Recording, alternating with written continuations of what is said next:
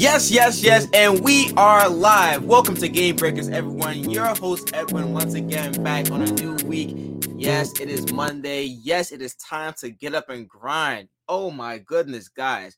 I know we can hate Monday sometimes. I know it can have like a sour taste in our mouths. We don't want to do it. We don't want to get up. I get all of that. But the point is, it's a new beginning. It's a new week. It's a new opportunity to get up and do what you got to do, man. As you can see, I am up trying to do Game Breakers, analyze, break down the game, and give you guys the best podcast in the world right now. That's what I'm doing. I'm doing it right now. So I hope everyone is doing great out there. I hope you guys are having a fantastic day so far. Monday, June 6th. Get into it. We have a lot, and I mean a lot to discuss for this episode. But first, before we dive into anything, you know I gotta talk about my NHL playoffs. Have you been watching the NHL playoffs? Because let me tell you, man, once again, a great game last night, Sunday, Rangers, Lightning. Lightning get a game back. They are now 2-1 down in the series. Still have a chance. Defeat the Rangers 3-2. Not bad at all. Not bad at all, okay? And by the way, on Saturday's performance, we had the Avalanche defeating the Edmonton Oilers on the road 4-2. Like I said before a couple of weeks ago, or a couple of episodes ago, that these guys are fighting for their lives at this point because it's not enough. Playing the best team in hockey is not enough right now. But Rangers, we're still looking good. We had a narrow loss, but we're still looking good. So don't get too carried away just yet. All right. New York stand up still. But now let's get into some basketball talk. Man, because I am so happy to get started with everything. Just kidding. We're going to football first. You know, we got to start with football before we go into basketball. So before we get into basketball, 24th lawsuit filed against Deshaun Watson? Seriously? Oh my gosh, what is going on? So, another lawsuit filed against Deshaun Watson accusing him of sexual assault or misconduct. According to Mike Florio of Pro Football Talk, he states that the allegations made in this new case are strikingly similar to those made by many of the other victims. Lost in the media frenzy surrounding Deshaun Watson is that these are 24 strong, courageous women who, despite ridicule, legal shenanigans, and intense media scrutiny, continue to stand firm for what is right, setting aside the legal wrangling, the complicity of the NFL, or the failures of the criminal justice system. The resounding story that should be told here is that these women are true heroes. I will say again, our entire team is incredibly proud to represent these women, and we look forward to the day when we can lay out their cases in detail in front of our jury. All right. Also, I know this is a family show, a family podcast, but it's also a podcast that will always display the truth. And according to this 24th plaintiff that has now erupted, it says that the new victim says that she stopped the massage after Watson got an erection, but that he continued to masturbate in front of her and then ejaculated, getting some on her chest, and face. She says she quit massage therapy soon after. Jeez, man, this is some disturbing news.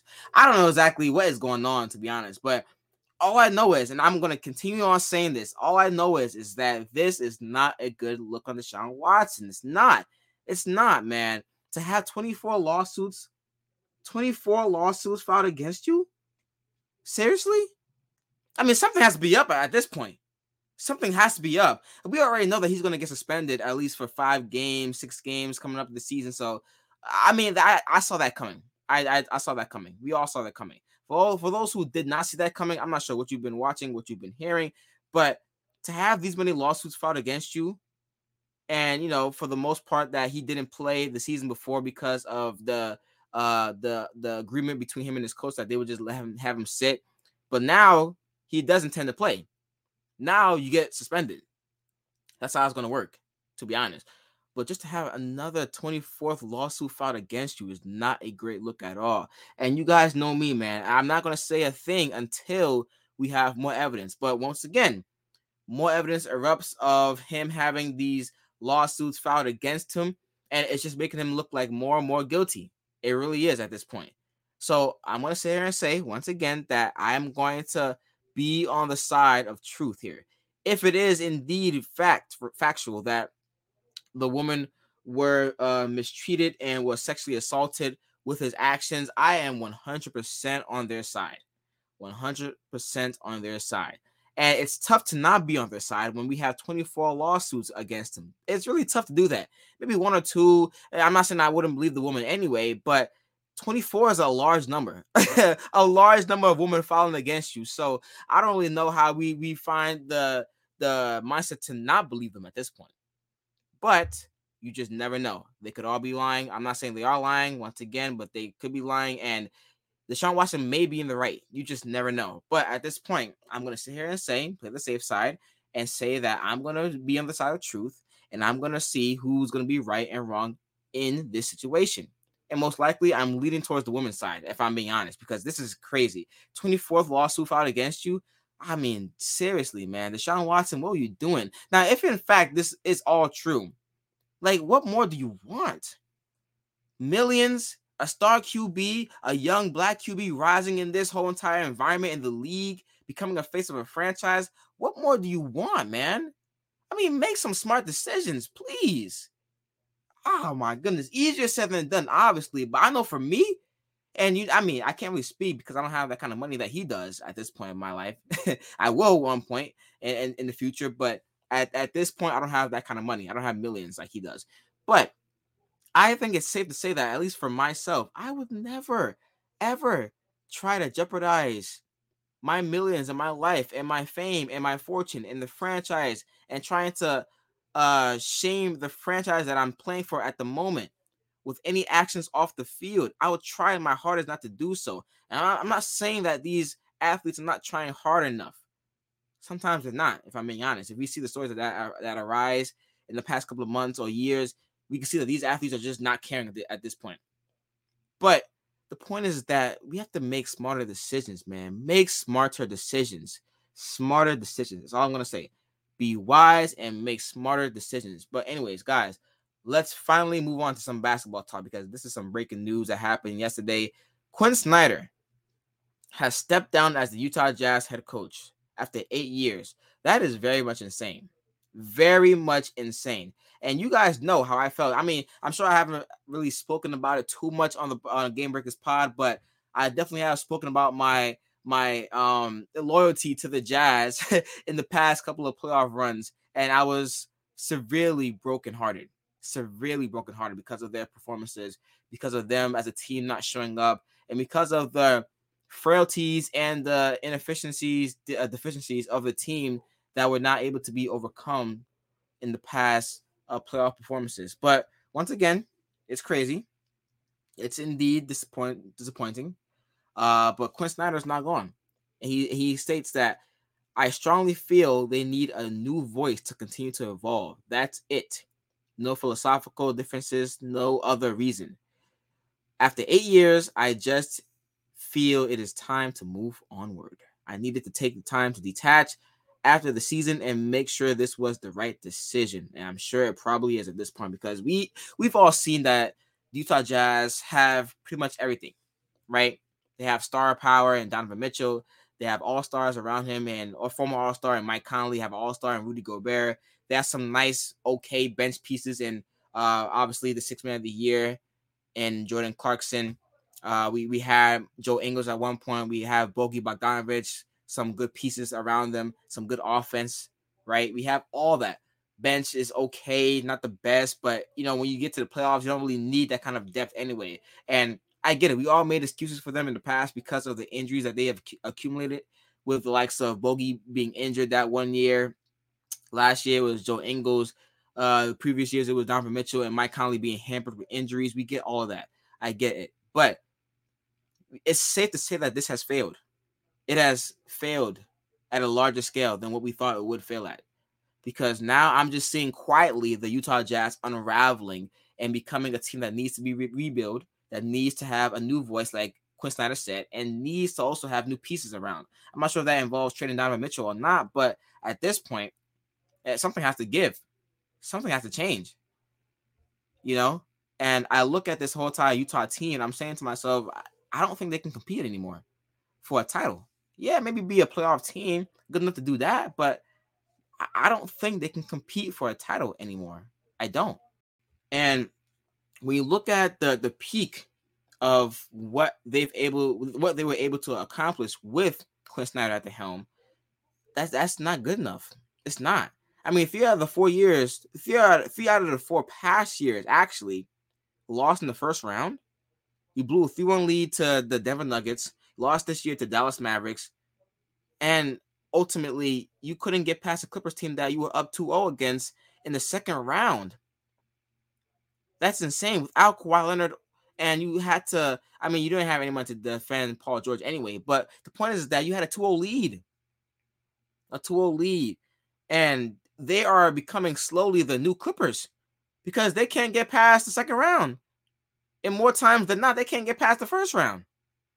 That's indeed shameful.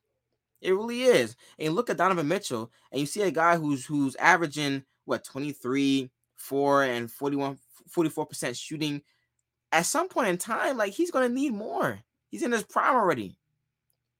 He's in his prime. And we have all these different things going on about now they don't have a head coach.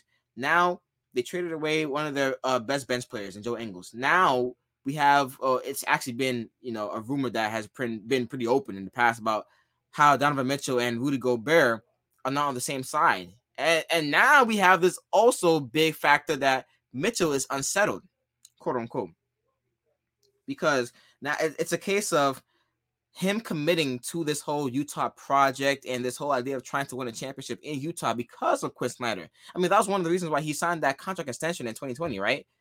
He signed a big contract, 5 years maximum, because of one of the reasons being Quinn Snyder, as them being led by him to try and win a championship. And so far, it has not materialized into anything. And I'm very, very, very disappointed because I thought this team was one of the best and probably at one point one of the more deepest teams in the NBA, especially when they were the best team in the NBA. Was it 2 years back? Yeah, 2 years back.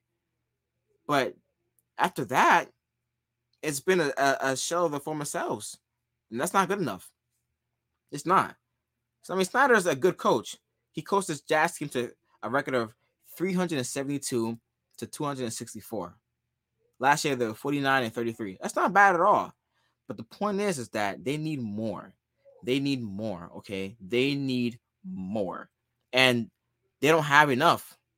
I mean, I don't know why I wasn't able to see this in the past. I thought they probably could get by with their star power because they did have a lot of brilliant performances by Donovan Mitchell to will them to some of these games. I thought they wouldn't be able to win in the playoffs, but they won those games. And I thought that they had a brilliant head coach in Quinn Snyder that would be able to at least give them a boost. And so far in the past 8 seasons, he's been doing that. But ultimately, he has not given them what they need at this point, which is a championship, contending for a championship, at least making it to the conference finals. You couldn't do that. You couldn't do that. That's insanely not good at all. Insanely not good at all. Okay, because now we see that they have reached their peak. If they couldn't get the championship or a conference finals with Quinn Snyder, I wonder what coach can elevate their game. And I wonder, are these same players going to stay on the same team at this point? Like, we have so many trading rumors regarding Donovan Mitchell moving to the Knicks, moving to the Heat, moving to the Hawks, a wild card, Indiana Pacers possibly. Now we have a case of him being in trade rumors. I mean, Rudy Gobert was already in trade rumors. So what is it for this team at this point? What is it? Rebuild, blow it all up is what I'm saying. Blow it all up. Because right now it's nothing. It's unless you find a head coach that can elevate these players and get them to play a different kind of philosophy of basketball. Because we know that they don't have a single defender except for Rudy Gobert, maybe even Royce O'Neal, but he's not even solid enough for me. They don't have a single defender to stop anybody in the league. Anybody in the league. But we've seen in the past that guys like Ime Udoka and Jason Kidd can elevate the play of a team on defense, elevate the team's whole mindset in general to get them to playing where they want to play like in the future. That is possible. I mean, for the first time in a long time, I mean, I've never seen Luka play defense ever in my life. Never. I know that sounds kind of crazy to say, but up until this season, I have never seen him play defense. This year, he's over here contesting. He's getting after it. In the past years, I have never seen Jason Tatum play defense.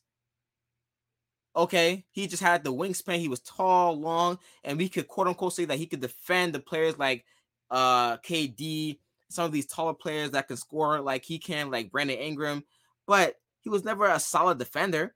But he has even improved upon his game. And I can't stress this enough that yes, Marcus Smart has been a key player for them. He has also won the Defensive Player of the Year award for this team, and also we have Robert Williams there too. But when you get production out of Jason Tatum, Jaylen Brown, old Al Horford, Derek White off the bench playing defense, that says a lot about this team. So who's to say that they can't do the same thing in Utah? They can, definitely can, but you need a different head coach. And I wonder what are the steps now for trying to get that head coach and trying to be able to get the most out of these players, because right now I don't see anything happening. I don't see anything happening at this point. I really don't. So we need to see some big changes. And if it does involve trading Donovan Mitchell to going into a new franchise, then so be it. Because this team, it's unfortunate to be honest, because I see the potential that they could have been in the past, and now it's coming all crashing down. Donovan Mitchell, he's going to be on the trade block, possibly. 3 years left on this deal, so it's still not terrible. But we're looking towards getting all these rumors regarding the Miami Heat, who I think that they could possibly work if it does happen. I'm not sure how he would fit with Jimmy Butler, but it could possibly work. He would give a star power ability to the New York Knicks, and they are instantly playoff contenders now with him in the fold because he could just elevate a team. I think he can. He gives a running mate once again to Trae Young. If he does go to Atlanta, it's possible. Now they have a superstar there, two superstars that can possibly carry them over to a deep playoff run. Or another team that has been in the fold of trying to rebuild, like I just mentioned before, the Indiana Pacers, they could possibly say, okay, now we have a chance to compete for the playoffs, and we believe in ourselves to the point that we can make a run. You never know. You just never know. But these are all possibilities. Never know what's going to happen. But I do know that Utah is falling apart massively. Yeah, I wonder where Quinn Snyder is going to be next time. I wonder what he's going to be able to do for a new team if he does decide to coach, because I'm not sure what his plans are. But what I do know is that he is no longer the coach for the Utah Jazz. And I do know that the Utah Jazz are not looking good at the moment. They are not. Because when you get exposed by the Dallas Mavericks this year in the first round, insanely crazy. I mean, you can't have that happen. You just can't. You can't have that happen. But it happens.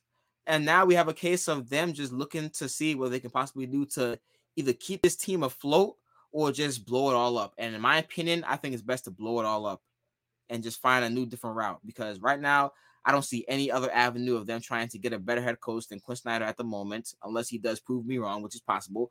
Or I don't see them accumulating any or gaining any free agent interest to come to Utah out of all that.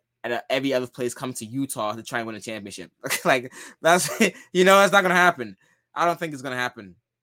And at this point, the Lakers' job, as terrible as the Lakers have been this season, they are still more of an attractive place to go to than Utah is at the moment. So it is what it is. But guys, man, let's see what happens. Let me know what you think about that in the comment section below about the Utah Jazz. What will they be able to do next time we come around talking about them? Okay, will they have a new head coach by that time? Will they be able to have new players? Maybe they trade Donovan Mitchell. Maybe they trade Rudy Gobert. I don't know. But what I do know is that they need a change. And I was not expecting this change, but it's a good change, though. It's a good change because Quinn Snyder has been a great coach for them, but he's peaked for this team. It's not enough. It is not enough at all. Okay. All right, guys, moving on. Talk to me about the Celtics and the Warriors. So I did call the Warriors to win game 2 because usually you expect a response from the home team that just got pummeled in game 1. Of course, right? But how did that happen, though? How did that happen? Let's break it down. What happened here at Game Breakers? What the hell happened in this game 2 series with these two teams? So I actually think that the Boston Celtics started off pretty well, if I'm being honest. Up 12-5 early on, coming with that energy. They had a nice lead, back and forth action in the first quarter. And, once again, we have a case of Steph Curry being loose in the first quarter. Still had no answer whatsoever for him at the moment. And somehow, some way, both teams scored 30-plus points. And we have a 1-point lead for the Warriors. Okay, not too bad. Not too bad. Second quarter, still looking good. And I must say, Jason Tatum showed up. He showed up in a big way. I know he lost this game too. Not the biggest L in the world, because you did get game one. So you played terrible on that. You still won. So it doesn't matter at this point. And it goes back to what I was saying before, that not every game is the same. We go back to the roles. We go back to the stars and what they are supposed to do for their roles for the team. And even if they do produce, you can still lose that game. And this is what happened. Tatum played great, 28 points, 6 rebounds, 3 assists. And he was just all over the court playing pretty good. Efficient, 6 3-pointers. That's pretty damn good. But that's what you want from your superstar. Jaylen Brown struggled. He played great in the first game. I think he had 10 points in the fourth quarter in the first game. This time, 17 points, 5 of 17. That's terrible. It's not good at all. He kind of slowed down later on in the second half, but we go on to the second half, and has been a big problem for the Celtics. A huge problem for the Celtics. A problem that I thought my team would capitalize on, because we were known for having these big third quarters, and also the Warriors are big for having the third quarters too. All right? And the Boston Celtics are just the worst when it comes to this. 14 points, 35 points in the third quarter, given up. I mean, where was the defense that we're talking about here? Where was it? Where was it? That was just absolutely obliterated. Okay, it was insane. So I have to wonder exactly, right? Ime Udoka, he did an okay job with the adjustments, because I said before game 2 that I wanted to see more of a case of forcing the Warriors to score off the dribble, because giving these guys practice shots is not the recipe for winning at all. It's not. I mean, having these guys, and a couple of times we saw in the game too that they did the same thing. Once again, there was one play that just infuriated me. I was so mad. I don't really care because it's the Celtics, but I was just so mad at how easy the look was. And we're calling this play, we're calling Draymond Green an NBA fullback because of the way he was screening.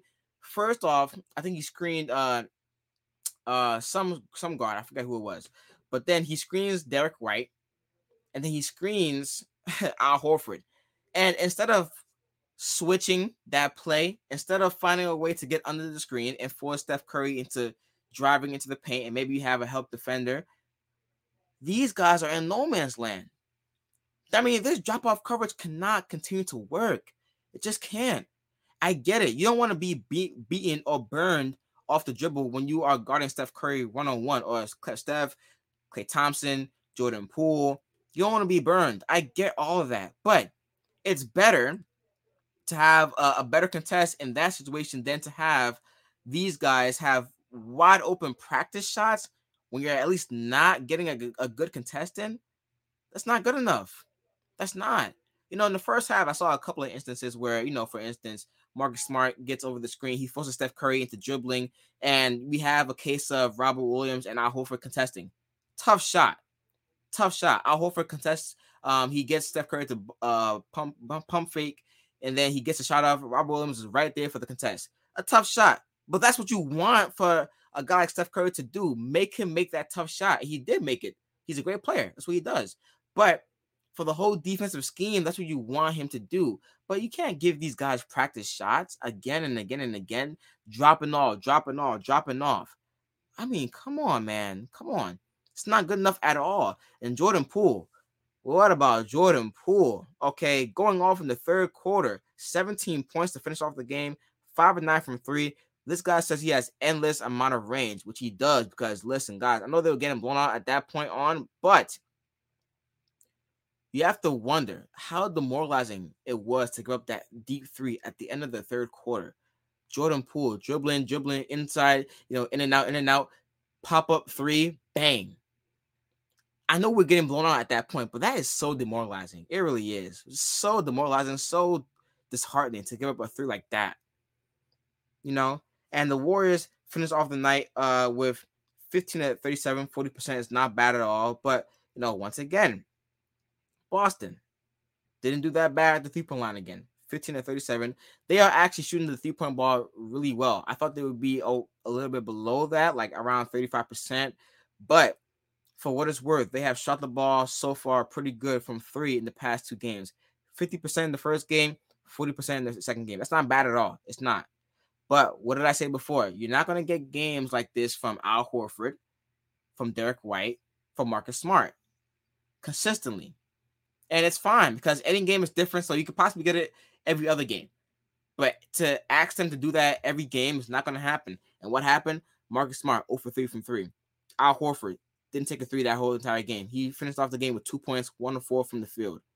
Derek White, 12 points. We have 2 of 4 from 3. That's not bad at all. At all. He's pretty consistent. He's pretty efficient, pretty consistent. But the point is that you need more. Right? You need to have consistently great games from JT and JB to win this series, which I don't think is going to happen because we have a case of already Jaylen Brown struggling. 5 of 17 is not going to do it. Now, you won the first game, so it doesn't really matter too much, but now this team has momentum, the slightest momentum, and it kind of feels bad for the Celtics to hear Draymond Green say that we're going to be fine. I mean, that's not their game, pretty much saying, and then they go out and they blow them out in game 2. That's not good at all, but what you want from this team is a response. You're going back home. You did your job. Okay. Now you go back home to Boston, which I still hate, and you try to get a win over there. Now, I don't expect them to win both games. Maybe they could possibly get one, but I am calling Warriors for game 3.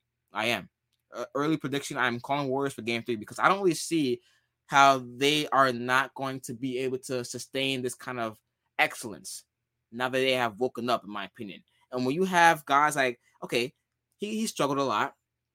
Klay Thompson, I said before that I want him to have more shots taken. I think he had, 14 shots? He had 19 shots this game. He struggled a lot. He was only 4 for 19. 1 for 8 from 3. But the fact that he's being aggressive keeps him a bit honest, even though he was missing a lot that game. It still provides a little bit of some type of dangerous feel for the game. It's Klay Thompson at this point. You really can't not keep tabs on him. But give credit to my guy, Gary Payton. Yes, welcome back, Gary Payton the second. 7 points, 3 of 3, did his job, okay? Because I just tell you guys this, man. Yes, he can't really defend anybody when it comes to Jaylen Brown and Jason Tatum. I get that. He's too small, but he is very, very, very athletic. That's one.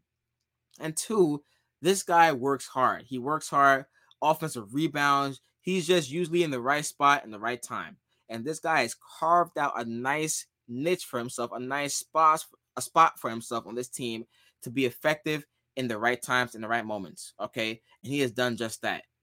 Don't have to really stop Jason Tatum. You got to make it tough for him. That's about it. That's about it. Make it tough for him. Make sure he tries to get a tough shot up. And if he makes it, he makes it. I'm fine with that. Okay, I am fine with that. But when it comes to the Warriors and what they have to adjust upon, I don't understand.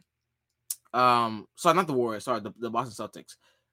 Once again, did an okay job, a much better job of trying to stop the 3-point line and trying to run these guys off the 3. But now we have a second phase of that defensive possession, which is called the extra pass. Because now they have a case of, okay, you ran them off the 3-point line. Now what? They're going to make that extra pass. And Boston, they were lost the entire game when it comes to defending that extra pass, watching out for cutters.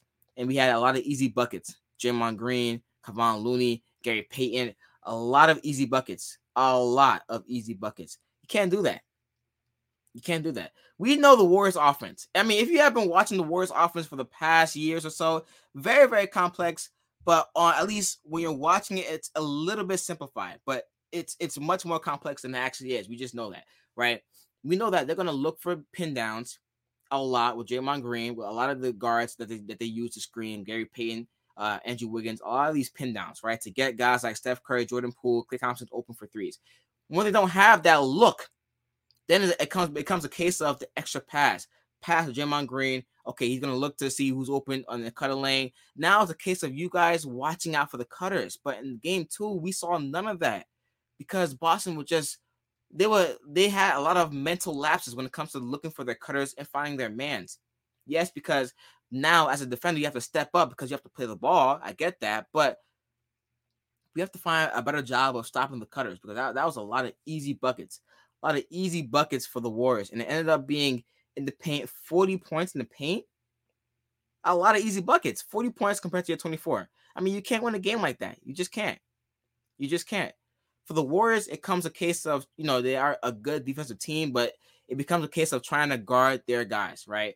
When it comes down to guarding Jason Tatum and Jaylen Brown and providing that help defense, we know that Tatum has become a better passer, so he's going to make the extra pass. He's going to be willing to make the extra pass as need be. And it comes down to guys like Derek White, Marcus Smart, or Peyton Pritchard for that matter, Grant Williams making three-pointers, which they have been making it, so far at a consistent rate for the most part in the playoffs. But that's the main defensive adjustment and defensive mindset that the Warriors have to have going into games 3, 4, 5, whatever.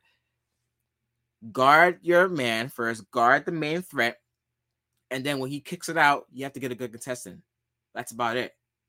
That is about it. But Celtics did not shoot the ball well last night, 37%. That's not good enough, but it is what it is. You got game 1. You're happy. Go back to Boston, find a way to get another game, and then we're okay.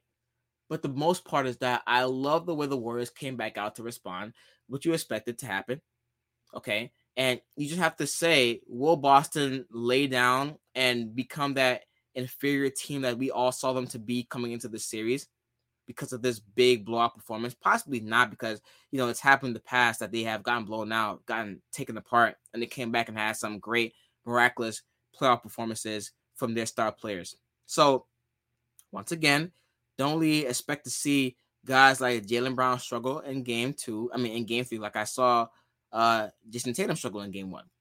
So it's not going to happen again for me. It may not happen, may or may not happen. But for the most part, it's a good response for the Warriors, a good team play overall, and it's a good way to get at least one game. Because if you go down to Boston, down 2-0, I mean, if there's any team that can do it, it's the Warriors. But if you go down to Boston, down 2-0, that's not a good look at all. And in the first quarter, in the first half, it looked like the Boston Celtics could steal another game. It looked like it. If I'm being honest, they were playing with a lot of energy, a lot of focus, maintaining that pace that we need to be as a road team to try and get another game. And it looked like the Warriors were kind of struggling to keep pace. But what happens? Third quarter. 2 words, third quarter. That's about what happens.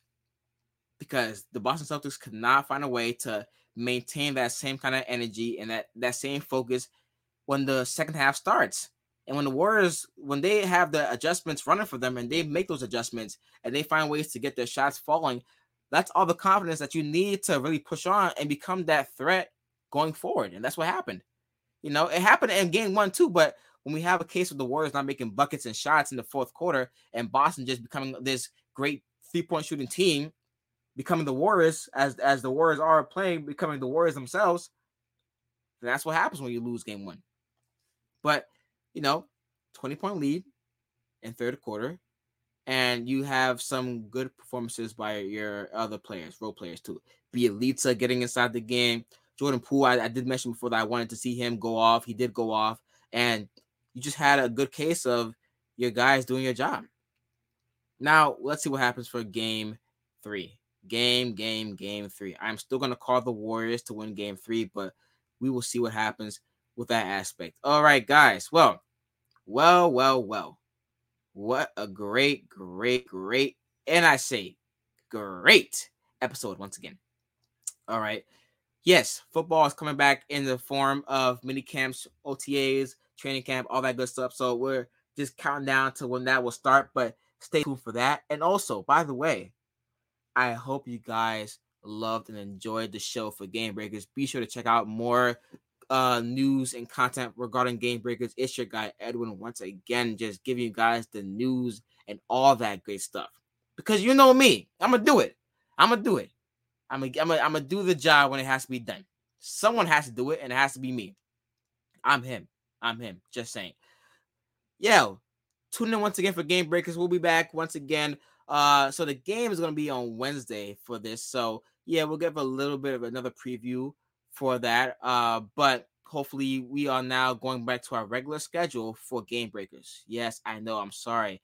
Can't give you guys the more playoff coverage once again for all this great stuff that's happening. But I mean, now we get to have a more stabilized environment for Game Breakers and the whole entire aspect of it. So it gives me more time to at least plan and be more efficient.